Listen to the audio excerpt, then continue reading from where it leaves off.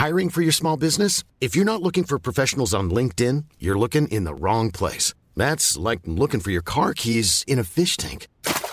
LinkedIn helps you hire professionals you can't find anywhere else, even those who aren't actively searching for a new job but might be open to the perfect role. In a given month, over 70% of LinkedIn users don't even visit other leading job sites. So start looking in the right place. With LinkedIn, you can hire professionals like a professional. Post your free job on linkedin.com/people today. Hey, I'm Ryan Reynolds. Recently, I asked Mint Mobile's legal team if big wireless companies are allowed to raise prices due to inflation. They said yes. And then when I asked if raising prices technically violates those onerous two-year contracts, they said, "What the f*** are you talking about, you insane Hollywood ass?" So to recap, we're cutting the price of Mint Unlimited from $30 a month to just $15 a month. Give it a try at mintmobile.com/switch. $45 up front for 3 months plus taxes and fees. Promo rate for new customers for limited time. Unlimited more than 40 gigabytes per month. Slows full terms at mintmobile.com. I'm a presenter. Let me take you on a journey. Marching through parks, climbing trees. Oh, fuck. From the top of a mountain. Well, the bottom of the sea. From up in the sky. From inside the belly of a member of the Bee Gees. I'm not sure which one. I'll be whispering into a microphone, and I'll be sat down thinking and talking in this rather more pensive voice. I'll be riding a unicycle and taking a flight, talking to some people you might have heard of, but also a lot of people that you definitely haven't. Who the hell's this person? Because what I discover doesn't even matter a jot. Because it's all about the journey. And that is modern narrative media for you. Or as we like to call it, content creation.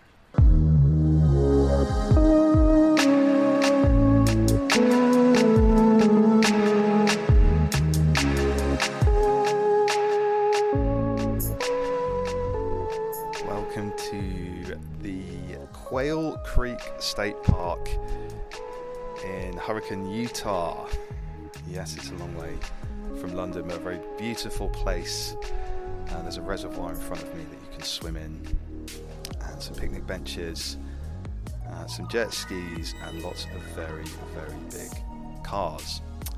I am here to introduce this episode of Park Date, which features the very brilliant Ben Gomori. Ben is a producer and DJ. You should check out his stuff. He has remixed the likes of Morchiba and Orchestra Baobab. Giles Peterson is a big fan of his. He's done stuff with Huge Tunes, Stern's Edits. He runs the Monologues Records label himself, and he's also responsible for the Pitch Black playback sessions. I knew I was going to mess that up. I could record this over and over again until I got this right, and I just never would. But the purpose of Ben's night is that you can listen to music in the dark, and it furthers your appreciation of it because you're just concentrating on the sound. So we talked about that, and we talked about his DJing appearances, and you can catch Ben. He plays regularly in London and Berlin, and he's been playing in Ibiza this summer as well. So do check out his live performances and his remixes. He's a great guy, a great DJ, and we're going to have a talk about the music that inspired him in this episode of Park Date. If you like it, please leave us a review. The best review will win a prize, I promise. I'm going to get some priceless Utah granite, sandstone, or whatever the hell these beautiful mountains are made of. Take it back and give it to one of you guys as a prize for whoever leaves the best review. The socials are at Park Date Podcast. Please enjoy.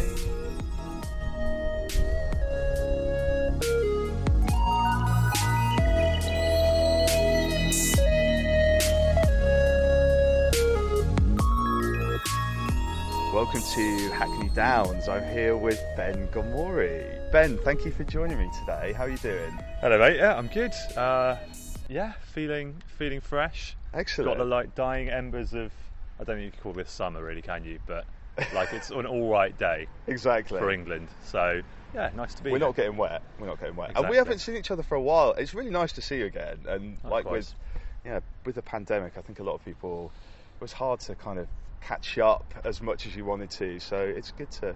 It was difficult to meet people in that pandemic, wasn't it? Famously so. Yeah. Yeah. Well, it became illegal. You couldn't see your friends because it was breaking the law. God, so much like trauma just still like lingering in the back of all of our brains. I think. Exactly. And we were just saying as well, weren't we? It's I was saying to you, I kind of reached the point where I thought, actually, I want to do more collaborative things. Maybe I don't want to just be sat at home every single day writing books, because it reminded me too much of the pandemic, being alone. You were kind of saying the same thing, weren't you? Like, maybe... I think it's really important for any creative person to.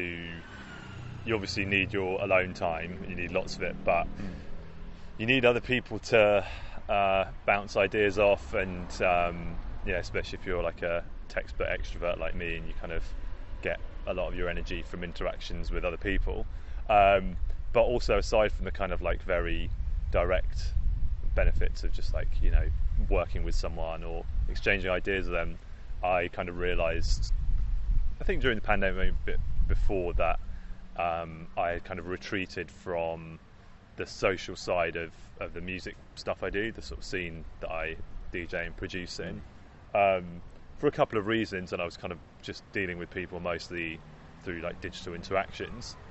So still very much involved, but it was all just sort of emailing people and stuff, and just realised after a while that especially with something like dance music, which is all about socialising and being together with people, you kind of have to you have to be part of the community, and you have to be meeting people, making connections.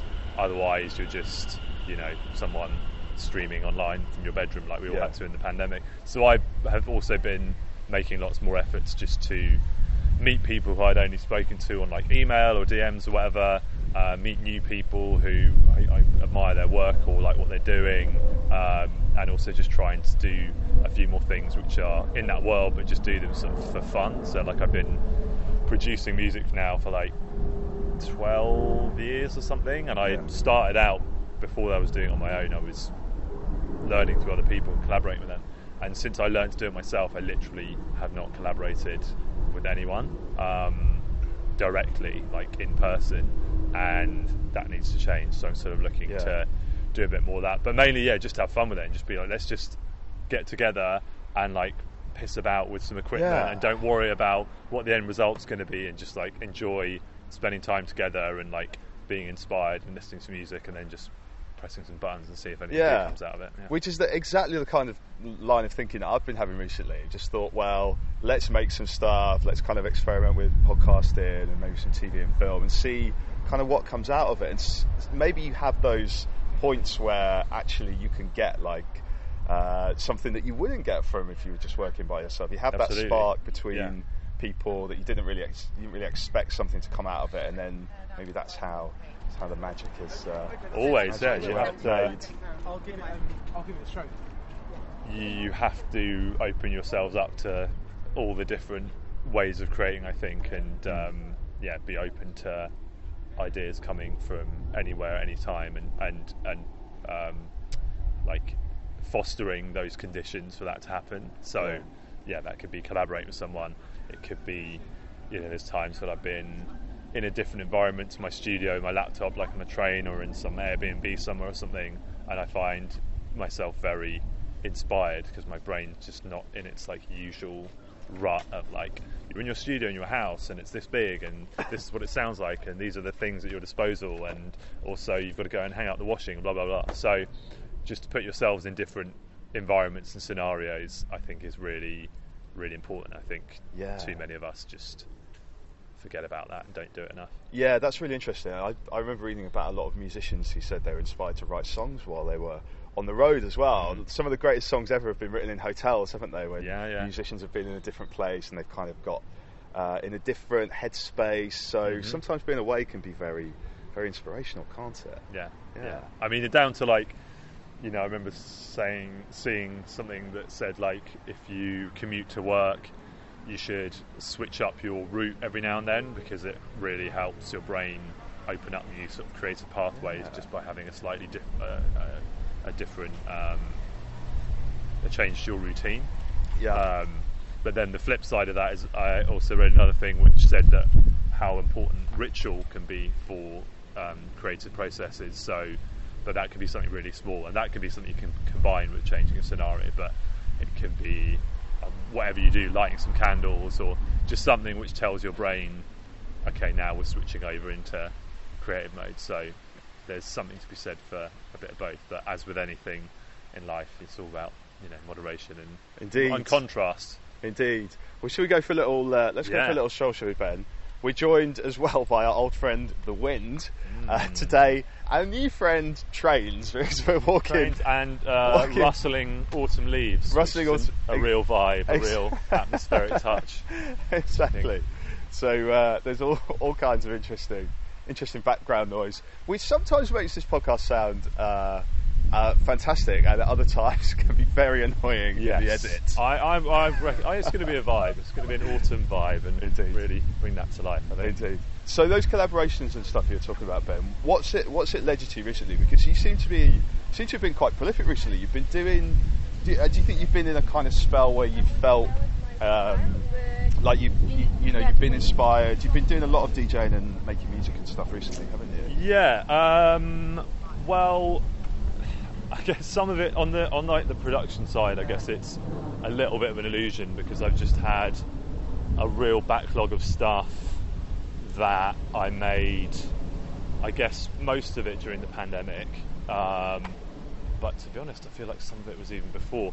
Just labels can be very, very slow at putting out stuff, so I'm literally still waiting on some stuff that I made several years ago to come out, or people have been asking me for material and I've shown them some stuff which never got signed, so there's stuff from even further back which has been coming out. I just released something that I made like 8 years ago, which has been doing quite well, but at the time I made it, it was like just very kind of not in vogue style, and I just sat on it and forgot about it for years, and then went back to it and tweaked it a little bit, and someone really liked it and put it out. So brilliant. Yeah, I actually, the last few months, I feel like I've really barely made any music, because I've been away a lot, I've been DJing a bit more, summer's always just like quite busy, I guess, with like fun engagements. So yeah, I'm kind of itching to get back to things, and last night I finally sat down and started a couple of new things. So yeah, there's a little bit of illusion with that. I just got a backlog of stuff that's still coming out, and things that no one wanted to sign, which I'm now just releasing on my own label. I like Monologues Records. So Ben's got this amazing shirt on. I'm going to have to buy one of these, Monologues Records. You can't, I'm afraid. It's a limited edition. Oh, one of one. So this is... it looks fantastic. I was looking for... Very cool dark blue shirt with Monologues Records. Thank you. So apparently what it technically is, well, the section in the vintage shop in Amsterdam I went to, they said this is Japanese workwear. Yeah. And the brand that was underneath, the whole reason that motivated me to get a patch made of my label's logo, was a word. I'm not going to say what the word was, but it's a word that is a homonym for a word that you definitely don't want to be wearing on your jacket. Right, yeah. So I was like, oh, why don't I look into getting a patch made? Anyway, the patch was like 10 quid on Etsy, and then a guy sewed it on for me for like 2 quid at like the local tailoring whatever shop. So real, and I was like, I've got a one of one awesome. edition. Thank you. Yeah, I'm really happy with it. I think customizing vintage stuff is now going to be like my thing, because what can be better than having something that's like completely unique and you're recycling at the same time. Exactly. Yeah. So double win. Yeah, that's the story of that. So I guess I have been busy, and DJing has been picking up, and a part of that has been that I kind of decided to more and more be trying to make my own luck and opportunities, rather than waiting for someone to book you, try and put on your own things. That's always my kind of advice to people. Yeah, that's one of the most annoying things with creativity, isn't it? Waiting to be green-lit. Yeah, exactly. Very, very annoying. And that's why I think you need both. Everyone should have at least one platform where they can put something out themselves without anyone else having to gatekeep it. So yeah, I've been trying to put on a few more of my own nights. I haven't done anything for a long time, especially in London. I've never really done anything because my kind of, as you get older, your mates stop going clubbing so much, and it's harder to, you want to build these things from a sort of community upwards. Yeah. But now I'm in a position where like a few people are sort of willing to, because I've got a good platform with the label and like with my following, people are a bit more open to giving me opportunities to sort of put on nights and give me budgets to book guests and stuff like that. So doing a bit more of that, but yeah, just trying to create my own things, more definitely. and more opportunities. Should we sit down here for a minute? You were playing, weren't you, at Sisyphus recently, and lots of other. Last played there in May. I played on my birthday. Oh, nice! How was that night? It was. I mean, it was always great. I played there like I think that was the 5th time I played there now, and it's like absolutely my favourite place to play in the world.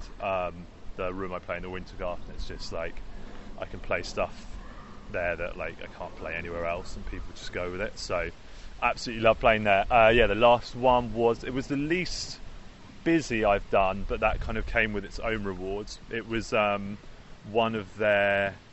It was Labour Day, I think, or something like that. No, I always get confused. Was it May Day? Or was the one at end of May? It was a bank holiday. I think it was actually just one of those weird, like, religious holidays that we don't have here. May Day in Berlin is always crazy, isn't it? Yeah, that's a famous one. Things get a bit.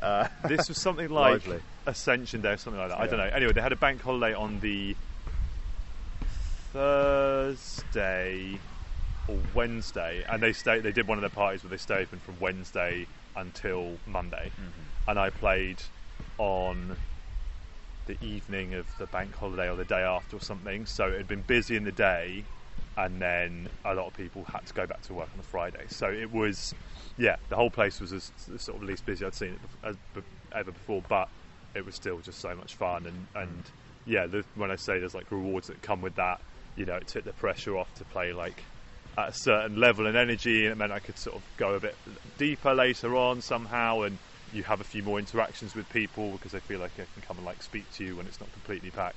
I'm just itching to get back there. I don't know when it will be, but it's been like kind of a couple of times a year usually, so fingers crossed to have me back soon. Yeah, clubbing in Berlin is so different to every other city, really, isn't it? It's such a part of the city's kind of DNA. It is, it's just so, everything's so permissive there, and it just makes for an atmosphere, especially because it's cheap as well. There's just always something going on, and something I miss in London that was very like part of the not what's the word I'm looking for? The fabric. Excuse the pun of the of like the city and the culture and the clubbing here was that there was loads of amazing weekday nights, and that just doesn't really exist much anymore. There's sort of things at the Lion and the Lamb, but I think they usually finish at midnight on a Thursday. They're like really fun, but there used to be things like, there was Movement on a Thursday, like drum and bass night at Bar Rumba with like all the Bristol crew. Swerve at Wednesday, at the end of Wednesdays, Fabio's night. There was lots of different things. Trash, of course. Monday, wasn't it? Yeah. And I feel like the reason we don't have that anymore is because it's so expensive to live in London that there are far fewer, like, most or lots of people I know who are creative people or have a creative endeavour like a DJ or an artist or whatever they are. Most of them, certainly more so than 20 years ago, they have to have another job to make ends meet, and that means they have to be in work often at like 10 a.m. I know someone who's they're an incredibly busy up and coming DJ. They're like, their diary's rammed, but they do like 2 or 3 days a week at a social media agency. So it just means that I think there's a bit less freedom for people. There's fewer people who are able to go out and just have it on a weeknight. Yeah. I think the Sunday scene's been getting better again. But yeah, I miss that, and I think that kind of element is still a bit more alive in Berlin because you can get by on so little, and people have, you know, atypical work lives, or they just DJ a few nights a week, and they can live off it. It's funny you mentioned about weekdays as well. As I spent a lot of time in clubs when I was younger, not quite so much now, but weeknights were always the best. Yeah. In fact, to the extent that I remember when I was younger, especially when I was a student, you wouldn't go out at the weekend. The weekend was kind of for other people, like we would say for locals. It's probably a bit unfair of us to say that back in the day, but I think everyone understands what that meant. Like, if you love music and you loved going out, you would want to go out on a Wednesday or a Monday or something. Yeah, you knew you weren't going to get like loads of like pissheads and like stag doos or like Saturday tourists night who didn't know what they're going to. You always wanted to avoid like Friday and Saturday. Yeah, so I miss that. But yeah, Berlin is just still I still haven't in recent times sort of experienced like crowds and energies like, you know, I go there usually. They're definitely about, but I just it's been a while in London since I've been to something where I really felt an electric atmosphere. People tell me that Unfold at Fold is like the one if you want. It's like feels like Berlin or Berghain in London, but it's like pretty brutally hard techno, and that's not my thing. It's as much as I'm kind of curious to go and see it as I always like Safari. Exactly. I always like Corsica Studios. I thought they were doing Corsica's always solid. Really interesting stuff, and great to see them still going. But isn't it incredible how, you know, you go to King's Cross now, and sure, Ben, you'll remember like the Cross and all those kind of things that were happening back then. And you're getting me to like one of my angry grind my gears moments. Yeah, Cross Central Festival, and now, well, for those who don't know, this area of King's Cross that used to be this clubbing mecca of London is now a very polished shopping centre. And there's never anyone in any of the shops. No. I really like Cold Drops Yard, and I do generally really like what they've done with the development, and there are some great things there, like Voices Radio. I played for them recently.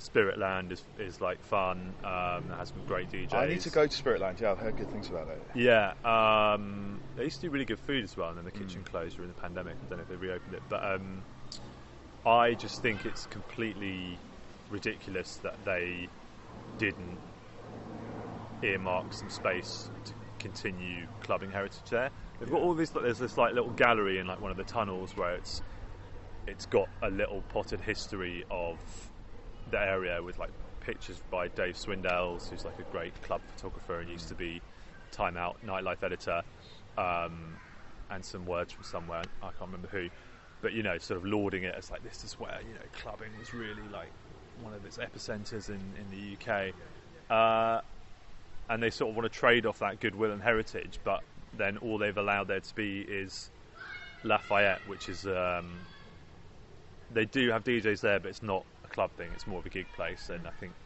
it's licensed maybe only till 2, but there's absolutely no reason that I can see that there shouldn't be a soundproof, well-run club or two there, because, you know, it's basically dead after, you know, 11, and why wouldn't you want people coming there and enjoying it? You know, the flats are all kind of you know, spaced out from it, and I think a lot of them are empty. My friend I know who's a property journalist told me that at the time they were being built, lots of them were just being bought up by sort of foreign wealth funds and investors, and, you know, we're just sitting on them. So yeah, I hope that at some point a club comes back there, because that was some of my absolutely best times there. Like going to, when they had Secret Sunday every other Sunday on the roof at Canvas, it was just like absolute magic. And I was lucky enough to be resident at some nights at the Cross and the Quay for a while, which were always just so fun, and just great crowd. and when they did those TDK Cross Central TDK festivals, Cross where they had Central, exactly. all the venues and the courtyards, was absolutely amazing. They were amazing. It was on August Bank Holiday weekend, wasn't it?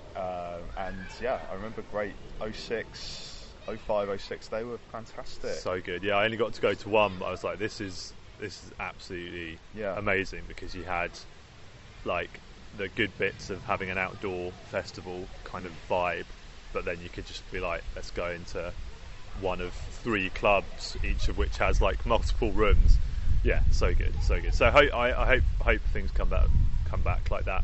It is definitely encouraging, and this was something that I hoped would happen as a result of the pandemic and working from home, and so many like central London spaces being empty, is that it does seem that developers and landlords are realising that, like, well, we can make rent from hiring this place out as a club or letting it be developed as a club. So Orange Yard opened like before the pandemic, actually, which was like the first club in central London for like underground music, like as part of its offering that I can remember in absolutely ages. So that was encouraging. And now Here's just opened, which is like absolutely enormous space, like 3 stories underground, which is being run by the team behind Percolate and some other people. I just read about a place that's apparently opening in Piccadilly called Neon. I read about it in Faith magazine, but I couldn't find anything about it on the internet, but hopefully that's coming soon. So yeah, you know, there's something special about going out in central London. Obviously there's lots of advantages to all the clubs that have popped up around the periphery, you know. Well, there's lots near you in Tottenham as well, isn't there? There are. Well, the Core's Core's shut down, sadly, but there is still a place, I forget what the name is, but it's up by Beavertown Brewery, kind of behind Tottenham Hale, which is a nice space. And you know, there's places like MOT in sort of Surrey Quays sort of area. There's a bunch of places like that around the edge, which you can, you know, have really loud sound. You don't. How would you like to look 5 years younger? In a clinical study, people that had volume added with Juvederm Voluma XC in the cheeks perceived themselves as looking 5 years younger at 6 months after treatment. Look younger, feel like you. Add volume for lift and contour in the cheeks with Juvederm Voluma XC. Reverse signs of aging by adding volume to smooth laugh lines with Juvederm Volure XC. For important safety information and to find a licensed specialist, visit Juvederm.com. That's JUVEDERM.com. Not for people with severe allergic reactions, allergies to lidocaine, or the proteins used in Juvederm. Common side effects include injection site redness, swelling, pain, tenderness, firmness, lumps, bumps, bruising, discoloration, or itching. There's a risk of unintentional injection into a blood vessel, which can cause vision abnormalities, blindness, stroke, temporary scabs, or scarring. Talk to a licensed specialist to find out if it's right for you. Hiring for your small business? If you're not looking for professionals on LinkedIn, you're looking in the wrong place. That's like looking for your car keys in a fish tank. LinkedIn helps you hire professionals you can't find anywhere else, even those who aren't actively searching for a new job but might be open to the perfect role. In a given month, over 70% of LinkedIn users don't even visit other leading job sites. So start looking in the right place. With LinkedIn, you can hire professionals like a professional. Post your free job on linkedin.com/people today. Ryan Reynolds here from Mint Mobile. With the price of just about everything going up during inflation, we thought we'd bring our prices down. So to help us, we brought in a reverse auctioneer, which is apparently a thing. Mint Mobile Unlimited Premium Wireless. How to get 30, 30, bit to get 30, bit to get 20, 20, 20, bit to get 20, 20, bit to get 15, 15, 15, 15, just $15 a month? Sold! Give it a try at mintmobile.com/switch.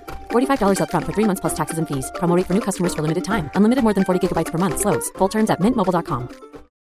Since 2013, Bombas has donated over 100 million socks, underwear, and T-shirts to those facing homelessness. If we counted those on air, this ad would last over 1,157 days. But if we counted the time it takes to make a donation possible, it would take just a few clicks. Because every time you make a purchase, Bombas donates an item to someone who needs it. Go to bombas.com/ACAST and use code ACAST for 20% off your first purchase. That's bombas.com/ACAST, code ACAST. Don't get people walking up to it by mistake. You know that everyone is there because they know they've come for the music or someone's told them about it, whatever. So those places are great and absolutely bring something new, but they tend to be warehouse conversions. And for me, having grown up with places that were sort of modelled more as clubs with sort of nooks and crannies and bits of staging, and I find those places help you kind of forget the real world better, for me personally anyway. They give me more of a sense of escapism rather than like I am in a warehouse which has been, you know, kitted out for a clubbing purpose. So I hope for more spaces like that, and I think it's great that we're now starting to have both once again, and long may that dichotomy sort of continue. Yeah, that's really interesting. I know what you mean. I do remember when I first came to London about 06, 07, something like that. There was a lot of warehouse parties at that stage while Hackney was kind of gentrifying. Lots of kind of warehouses I remember going to, and Bethnal Green and Dalston and stuff, where you would see these ad hoc parties, which were, I guess, essentially illegal. But they were very fun places to be. They were. That was basically the time exact time I started. I finished uni and started working in London, and while I was at uni, I started working for doing sort of bits of PR stuff for a promoter called Will Patterson, who then he promoted very big, like some of the biggest hard house nights in the UK. He did like Brixton Academy 3 times a year and stuff, and he also had a club in Vauxhall called Hidden. But then he set up Eastern Electrics with Rob Starr, who owns the Star of Hackney Downs. Star of Hackney Downs, which is just at the edge of this park. And who then was promoting Mullet Over with Geddes, and they were kind of, along with Secret Sundays, the people who really kind of made warehouse parties like a bigger thing again, and crucially, after I think some illicit things, found a way to do them legally, because I think that's when the council started creating these temporary event notices, which you can get a certain number of a year as a promoter or a venue owner, and that lets you go till 6 a.m. So Will started working with Rob, and our office was on Curtin Road. I started working full time for him as soon as I finished uni, basically, and there was 2 car park spaces like adjacent to the building, basically, and they started managing them and doing all the bookings, and then everyone started sort of catching on to this sort of way of doing things, and there was loads of amazing spaces around there. And it was a very exciting time, because it just felt like every weekend someone had discovered a new car park or warehouse, and it was all sort of concentrated in the sort of Shoreditch Hackney area. So obviously now it's just like hen parties and stag do's, sadly. I loved wasteland. I loved how you'd always get in those warehouse parties. There'd always be a paddling pool with beer in. You know what I mean? They'd fill the paddling pool with water, and the beer cans would be. I never saw that. I feel like that became a trope. I think you went to. Sounds like you went to like the proper illegal ones, and I went to the ones where they got a license. Amazing. Very sketchy ones. The beer was always a paddling pool. I was like, this is the mark of a good party. No, there was some amazing parties around here around that time. That was a very exciting era. But now it feels a lot more like things are a bit more permanent. Like a place will get a license, and that's the spot in North London or East London or wherever. But there's still plenty of good spaces about. There's always stuff happening, isn't there? People write off electronic music. Journalists never miss the opportunity to say clubs are dead, or dance music is dead, or whatever. Or Beyonce and Drake have saved house music. Right. Yeah. And there'll always be, there is a human need to dance, to listen to music. Like, we're always going to find ways, maybe styles change or trends change. Apple mentioned Will Patterson, who I'm finally actually having lunch with this week for the first time in ages. He's now booker at E1 in Shadwell, I believe. But I remember I think I interviewed him for something about like what was happening with like clubs in London shutting down years ago, and he said, there will always be spaces, people will always find spaces. You just have to think a bit more creatively sometimes, and look outside the box or look at doing different hours or whatever it is. But yeah, and there's also a couple of like kind of secret invite only spaces going on. There's one in central London again that I want to check out, which I've been trying to go and have a look at for a while. But yeah, it's I think it's a good time, and you know, there was some small positives that maybe came out of the pandemic, just with regards to, you know, very sad how many businesses went under, but yeah, I guess some other businesses getting an opportunity. But you know, who knows what the distribution is, who lost out, and you know, usually the people who are in a position to take advantage of these opportunities tend to be people who are already more well off or comfortable. Yeah, but, I think it's good to see parties in kind of different places as well, revolving kind of parties. My friend Andre puts on this night called We Got This in different places. Maybe if you're ever free, I'm sure he'd love you to DJ there. I'll check it out. I play some very bad indie and 80s music and stuff like that, but nice. You can be a proper DJ. Okay. We can get a proper DJ in. Sounds good. And it will be nice to have some professionalism. But yeah, I think it's good. You know, people are putting on parties all the time in different ways and different places, and I've always loved that DIY thing as well, right? Like when people just go and do stuff, and it's just for the love, right? Not for the, you know, you get promoters doing it to make money, but ultimately a lot of the scene with music, I think, you know, you can tell when people are doing it because they love it, can't you? Yeah. You kind of know. Yeah, and it's a double-edged sword to things becoming more professional. You know, I think the scene has lost like a bit of soul by, you know, becoming more business oriented. But you know, those organisations can be easier to deal with and more reliable than, you know, some of the old school promoters we used to know, potentially. Yeah, there's some characters, should I say. Yeah, but there will always be people who are putting on parties because they want the money or the attention or the perceived glamour or whatever. Those elements always exist, and I think they just are a bit different. They are. Yeah, they're just different to how they used to be, but there's always that element. And it's good to see, you know, people doing innovative things like I wanted to talk to you, Ben, about your things you put on where people listen to albums in the dark. Yeah, pitch black playback. Pitch back. I could see you were like, I don't want to try and pronounce it. I know people have pitch a problem. Black. Why is that so hard to say? Pitch black playback. It's just one of those sort of very mild tongue twisters, and although people find it difficult to say, I find that it does imprint it on their mind quite well. So I think it does the job. It's brilliant. What led you to come up with that idea, Ben?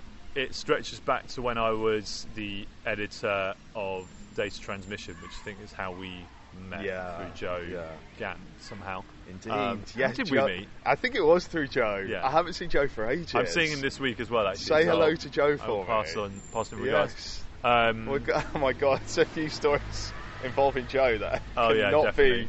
not be mentioned in the podcast. Definitely. I'll remind him about that. Basically everything. Yeah. Yeah, so I was... So you were working at DT, Yeah, I think I was actually kind of on my way out, or I just left, or I was about to leave. I got invited by Ninja Tune to a press preview they were doing for Amon Tobid's album ISAM, and they were doing it in the Soho Hotel's screening rooms. And it was a thing where you came and sat down on like a nice armchair, and they played the album in sort of like virtual surround sound, and they had some animations from the tour visuals up on the screen, so it wasn't in the dark, but it was like, come and listen to this and shut the fuck up and enjoy it and see what you think. And I'd never listened to music in that sort of environment before, with like, you know, speakers all around you and like being able to feel the sub really well, you know, sitting quite near the front, so that kind of helped. But I just thought this would be a great way to listen to like music, to listen to albums. The initial idea, which is still part of what we do, but it's the kind of smaller part, I guess, is that I wanted to bring that exclusive experience that press and industry get to have, where they hear the album before it comes out, to a small number of like super fans basically, and find a way to, you know, make it at least pay for itself. So I started doing it, and the first couple I did, I just like hired out that same venue because I really liked it. Yeah. For people that don't know, this is a screening room which I've been to. It's very nice, underneath the hotel, isn't it? Yeah. So they've got two. Yeah, and it's where, you know, films are kind of shown often to press and distributors and stuff. Exactly. Yeah. Very very nice armchairs and quite a small cinema. Exactly. Well, we used the bigger screen, which had like kind of quite normal seats, like 100 seats, but.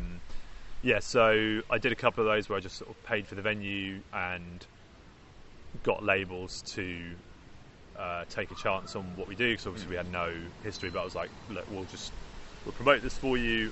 It's a nice thing, you can invite people to the band and the label, you can publicise it on your socials, give away tickets for free. I just want proof of concept basically.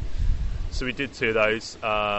Big up to Simon Raymond from Bella Union, formerly Cocteau Twins, taking a chance on us and doing an Explosions in the Sky album premiere with us.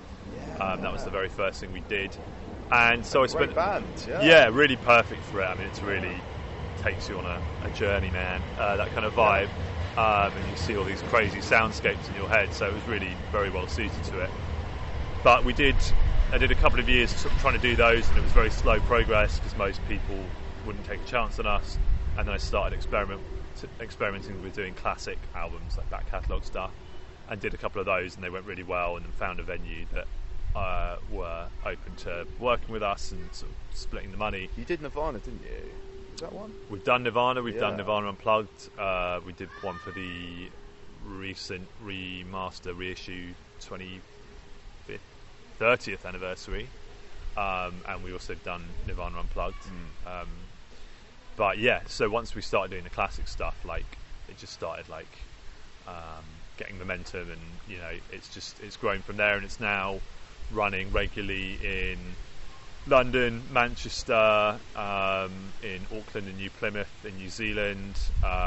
We've done a bunch in New York and LA, and are just sort of looking at finding new venues there. But there will be more soon. We've been doing some stuff with Soho Houses in London and Paris, Nashville, Rome, Barcelona, and Copenhagen we do regularly as well. Hopefully just found a new venue in Amsterdam. So yeah, it's growing slowly but surely, and we still do premieres. We do loads of back catalogue stuff all the time, and yeah, I absolutely love doing it. And there's also a spin-off which I created called Pitch Black Mixtapes, which is the same concept of you come and sit and listen in the dark to an album that you love, but instead of that, it's me DJing or like put a mixtape that I put together. Usually it's kind of on a theme now. The last one was like called Deep Space Voyage, because it was part of the Castle Cinema in London's Summer of Sci-Fi season, and that gives me an opportunity to like tell a story through different artists and genres and moods, and intersperse it with found sound and bits from interviews and films, and just basically take the concept into any direction you want. Yeah, I think it's really interesting, Ben. We were talking a little bit before, weren't we, about how your attention span can be a bit of an issue these days because we're in this sort of always-on world. And do you think that actually listening then in the dark does help you to pay attention? Do you think you maybe hear things in a different way? You hear more? Absolutely, yeah. It's I always like to say that it's more than the sum of its parts. Like it sounds, you describe the idea to people and they either sort of get it or they don't. And I have to credit my friend Ben Davis, who's a great photographer, who actually helped me come up with the idea of doing it in the dark, because before I just wanted to do it, I hadn't really thought about the lighting. I just want to play albums in cinemas basically. And he was like, I don't really get it, like what the point is, like, are you going to do it in like pitch black darkness? And I was like, yes, that is it. So he's had a couple of lunches on me. I need to take him out again for sure. If you need a wedding photographer, Ben Davis, weddingphotography.co.uk, something like that. I always have to plug him up. Yeah. But yeah, it's really can be very transformative. Not only, it's not just listening to it in the dark. Obviously, it enhances your sense of hearing and everything feels more pronounced and intense. But there's also something about the physical space that the sound occupies in the room, because of the sound systems we use and the way it's set up, like we upmix the stereo to surround sound usually, unless it's like a Dolby Atmos mix, which we're doing more and more of. But that means that some of the sound basically comes out of, you know, the rear and left and right wall speakers in the room, so you are kind of to some degree enveloped in it. But yeah, at its best, when it works well on kind of the right albums, it sort of, you can't quite tell where sound's coming from, and it feels like, yeah, there's a very large physical presence in the room that's kind of more akin to like when you go and see a live performance than, you know, when you're listening on headphones, it's like all in your head and it's very introspective, and that obviously in itself is an incredible experience because you really are cut off from everything. But it's a less, I would argue, a slightly less natural way to experience music in a way, because we don't experience the world by shutting everything off and ramming the music source into our ears. We experience music together by listening to it in a shared physical space, which has certain architectural, you know, acoustic properties, and the room's been acoustically treated in a certain way, and some children are rightfully very sad about or excited by a dead bee on the floor. So it definitely looks dead, doesn't it? It does. Yeah. I don't think we can save that one. No. Yeah, there's the shared experience as well, isn't there? Yeah. You know, when you go to see a DJ, you go to see a live music show, that idea of going to an event, being there with people, that adds a certain something else to the experience as well, doesn't it? Yeah, and people have asked us before about doing them on headphones collectively, and I always say I will never do that because you don't feel it. Yeah, it's like silent disco is never a good idea. Exactly. and yeah, like I say, it feels for me, and I feel sure for other people as well. It gives me a slightly more subconscious feeling of like the feeling of being at a gig. And sometimes actually I'm at a gig and I close my eyes, I'm like, this is actually way better. Yeah. Because you're not, you know, you're so far away from them usually, and yeah, it definitely just makes your mind go in more intense places. And yeah, people come out and say, you know, occasionally people don't like it, but most people seem to really enjoy it, and some of the feedback we get is really amazing to hear. People like come out and they were like in tears, or they had like a spiritual experience, or they're just like very happy and very thankful for us for doing it. And I know a lot of people see the idea and they think it's some hipster nonsense, pretentious, whatever gimmick, but it's really not. I do it because I love it. I started it because I wanted to hear all my favourite music like that. And there are thousands and thousands of people who've come and are profoundly moved by this simple but hopefully well executed experience. And especially in a day and age when, you know, in recent years it's been impossible to tour, and more artists are looking at the way they tour and finding it very unsustainable for the planet.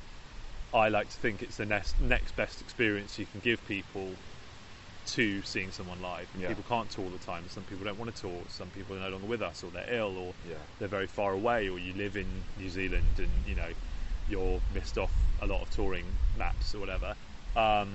So I encourage artists and labels and management to work with us to make more of their fans happier more of the time, and we can all benefit from it, and we can all find ways for it to work. And I am excited and committed to making the sound better and better.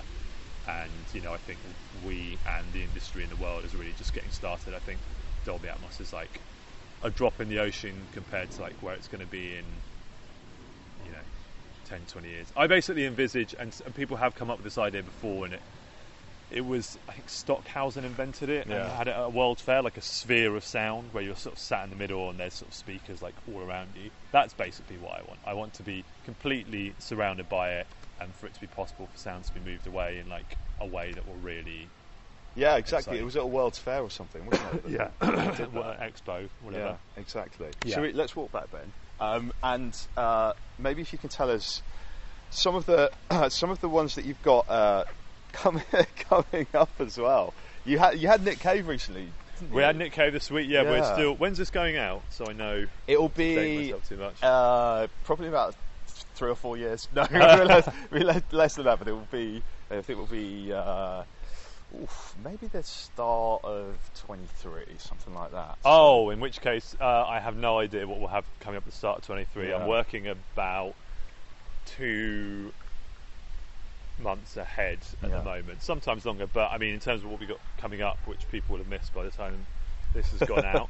We're get in your time machine and go and see. Yeah, exactly. Well, we'll do most of them again at some point. So we're just in the middle of doing we do lots of anniversaries. So we're doing the 25th anniversary of Nick Cave and the Bad Seeds of Boatman's Call. Just had that in London, and that's around the world at the moment, a few places. We're going to be doing the 15th anniversaries of Radiohead in Rainbows and Bon Iver's For Emma Forever Ago.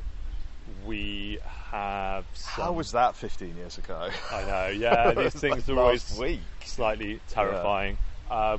Working on some premieres. We're doing some things for Jamiroquai because they're reissuing more of his albums on vinyl. We're doing a collaboration with Bowers and Wilkins for National Album Day. We're doing an industry event with Bang & Olufsen to premiere Loyal Kana's new album, where a couple of our lucky fans will get to join. Yeah, that's the main things on the cards, and then we'll just see what else comes up. And I think it's interesting as well, talking about Album Day. Actually, this is celebrating the album as a form. Yeah, exactly. And I think the album is still got legs in it, right? Absolutely, yeah. I mean,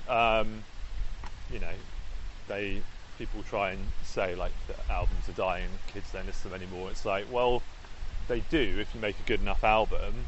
I mean, obviously, we all do some cherry picking and playlisting, and the trend has changed so that album listening is not the dominant form as it used to be. But there's obviously still a place for them, and it's important that me and other people find ways to carry on reminding people that they are worth giving your time to, and creating spaces where we can give people the time to just relax and actually appreciate an album in its whole. You know, a lot of people who come to our events say that, I do this at home already anyway. So, you know, a lot of people do still do it. But yeah, you know, whether it's me or Classic Album Sundays or Tim's listening party, you know, all these sort of things are great. And people always posting like things on YouTube, album reviews, and like looking back over classic albums and listening to them for the first time, if they've never heard them before, stuff like that. So yeah, the album is not dead, it's just being slightly revised. Indeed. And just to finish, Ben, what's coming up for you? Have you got releases in the diary? Yeah, there's again, like we're talking when this comes out, what do I know? I'll have an EP on House of Disco Records, which is a great Irish label, which is called the Winter Garden EP, which is named after the room I play at in Sisyphos. And very excited, we've got a remix coming from Panorama Bar resident Massimiliano Pagliara on that, which he's currently working on, and can't wait to hear. So that should be out early 2023. Probably put out more stuff on Ten Snakes True Romance label. My third EP, Desperately Seeking Something. And yeah, some edits for Analog Africa, and there'll be more stuff on my Monologues Records label. And yeah, in terms of DJing that far ahead, I don't know, but I am working on something potentially quite big and international with one of the labels I work with. So watch this space. Yeah, that will hopefully come to fruition, but I'll believe it when I see it. As always says. Right, we're back at our bikes. Ben, thank you so much. My pleasure. For talking. I hope you enjoyed our little walk in the park today. Very pleasant. And it was nice, wasn't it? And I will see you soon in a lot, mate. Cheers. Cheers, Ben. Thank you. I hope you enjoyed that episode of Park Date. There's lots more where that came from, and there'll be more in the future as well. If you enjoyed it, please leave a review, good or bad, make them funny. I'll be reading out the best ones, and there'll be a prize for the one that makes me laugh the most. Name check some trees in your reviews and leave them wherever you get your podcast from. Check out our website, parkdate.co.uk, and if you see me walking around in a park, come and say hello. I think that was the sound of someone sneezing. Yes. Thank you. Bye-bye.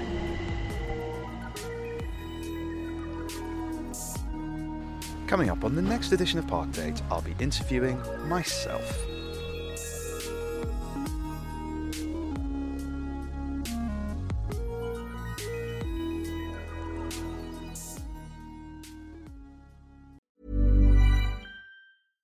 How would you like to look 5 years younger? In a clinical study, people that had volume added with Juvederm Voluma XC in the cheeks perceived themselves as looking 5 years younger at 6 months after treatment. Look younger, feel like you. Add volume for lift and contour in the cheeks with Juvederm Voluma XC. Reverse signs of aging by adding volume to smooth laugh lines with Juvederm Volure XC. For important safety information and to find a licensed specialist, visit Juvederm.com. That's JUVEDERM.com. Not for people with severe allergic reactions, allergies to lidocaine, or the proteins used in Juvederm. Common side effects include injection site redness, swelling, pain, tenderness, firmness, lumps, bumps, bruising, discoloration, or itching. There's a risk of unintentional injection into a blood vessel, which can cause vision abnormalities, blindness, stroke, temporary scabs, or scarring. Talk to a licensed specialist to find out if it's right for you. Even when we're on a budget, we still deserve nice things. Quince is a place to scoop up stunning high-end goods for 50 to 80% less than similar brands. They have buttery soft cashmere sweaters starting at $50, luxurious Italian leather bags, and so much more. Plus, Quince only works with factories that use safe, ethical, and responsible manufacturing. Get the high-end goods you'll love without the high price tag with Quince. Go to quince.com/style for free shipping and 365-day returns. When you make decisions for your company, you look for the no-brainers. If you have a lot of mailing to do, Stamps.com is the ultimate no-brainer. Use the Stamps.com mobile app to mail everything you need to keep your business running with up to 89% off USPS and UPS. Make the same no-brainer decision as over 1 million other businesses with Stamps.com. Use code PROGRAM for a special offer. That's Stamps.com, code PROGRAM.